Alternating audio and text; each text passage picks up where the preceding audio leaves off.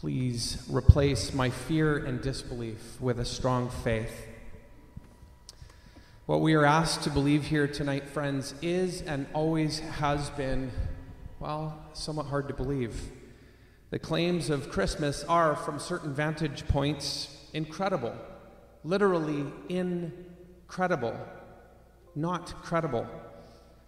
The existence of angels. The appearance of angels. The appearance of angels to common folk like Mary. And then the announcement that they're sent by God.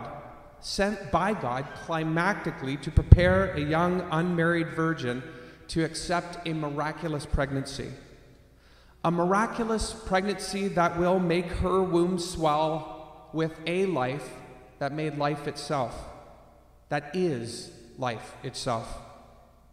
So we are to understand again here at Christmas time that Mary will give birth to the one who gave birth to her.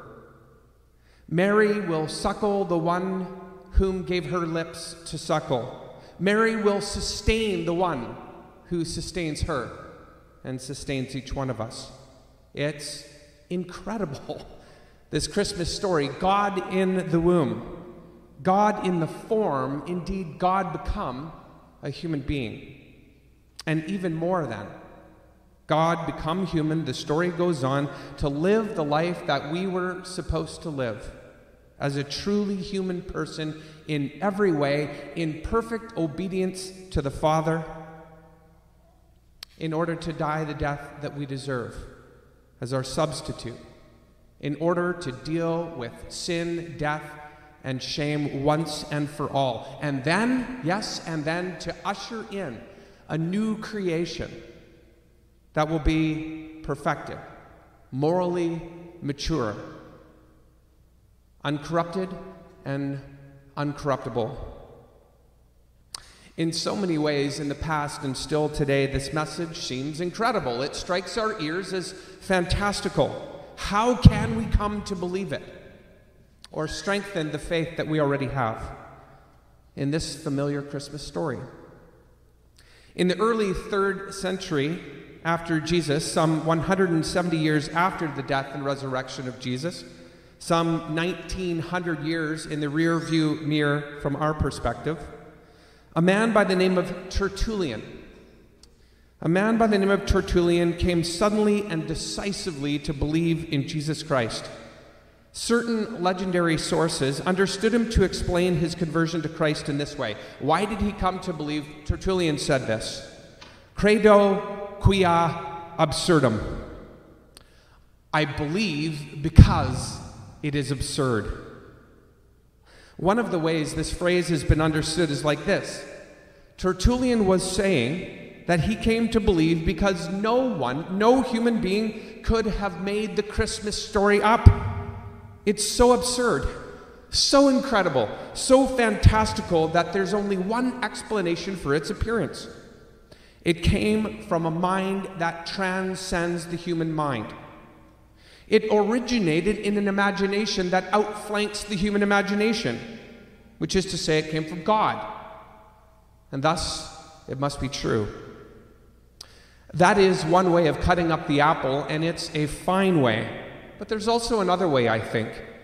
Tertullian may have said, I believe because it is absurd.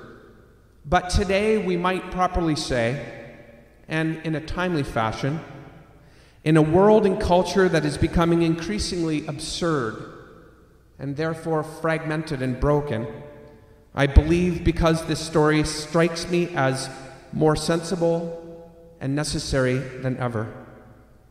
It answers the deepest cries of the human heart. The idea here, friends, is that as Western culture, without God, is forced to do things like invent meaning for itself, and thus becomes more and more absurd as more and more people are forced to build unique identities and, yes, moralities for themselves out of thin air, and some to grab power to do it. And as the wheels then inevitably begin falling off and more brokenness shows up on the scene, the story about Jesus is going to begin to sound ever more and ever more believable, because it's going to sound ever more and ever more necessary. The only answer indeed to the deepest cries of the human heart. Cries for things like justice and meaning and redemption and stability and beauty and community and order and depth. And yes, let us hear it again, hope for life beyond the shadow of death. To be sure, we can see this, can't we? In a world where we are and will feel increasingly empty, as relationships are broken into pieces and hollowed out by the dubious blessing of digital presences, will we not increasingly feel the need to be impregnated anew with the life of God? In a world where those things that had previously sustained us, like our connections to place and meaningful work and civic engagement and face-to-face social engagement, as these things begin to fade into the background due to technological progress, among other things, will we not experience the deep need to be sustained by a power that is not of this world?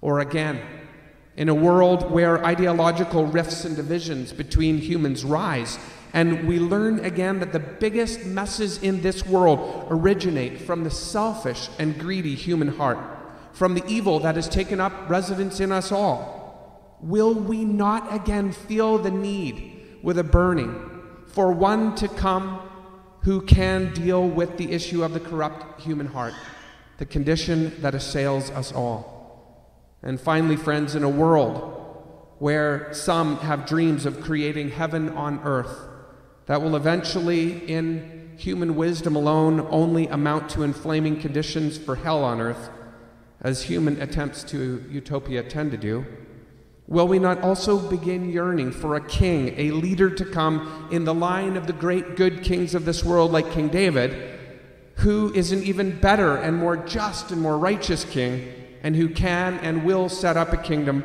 of peace and flourishing and freedom and love that will never end. His kingdom will endure. Tertullian may have said, "I believe because it is absurd." And that is one way of slicing up the apple. But another way of slicing up the apple, and perhaps more relevant to our moment here in the West in the years that are to come, is to say that I believe because in a world that is getting ever more absurd and therefore broken, this story about God becoming human to save us is becoming ever more sensible and ever more necessary. It is our only hope. Come and see, friends, again, or for the first time. It is God himself who summons you. Come and see what God has done in the Christ child, in Jesus our Lord.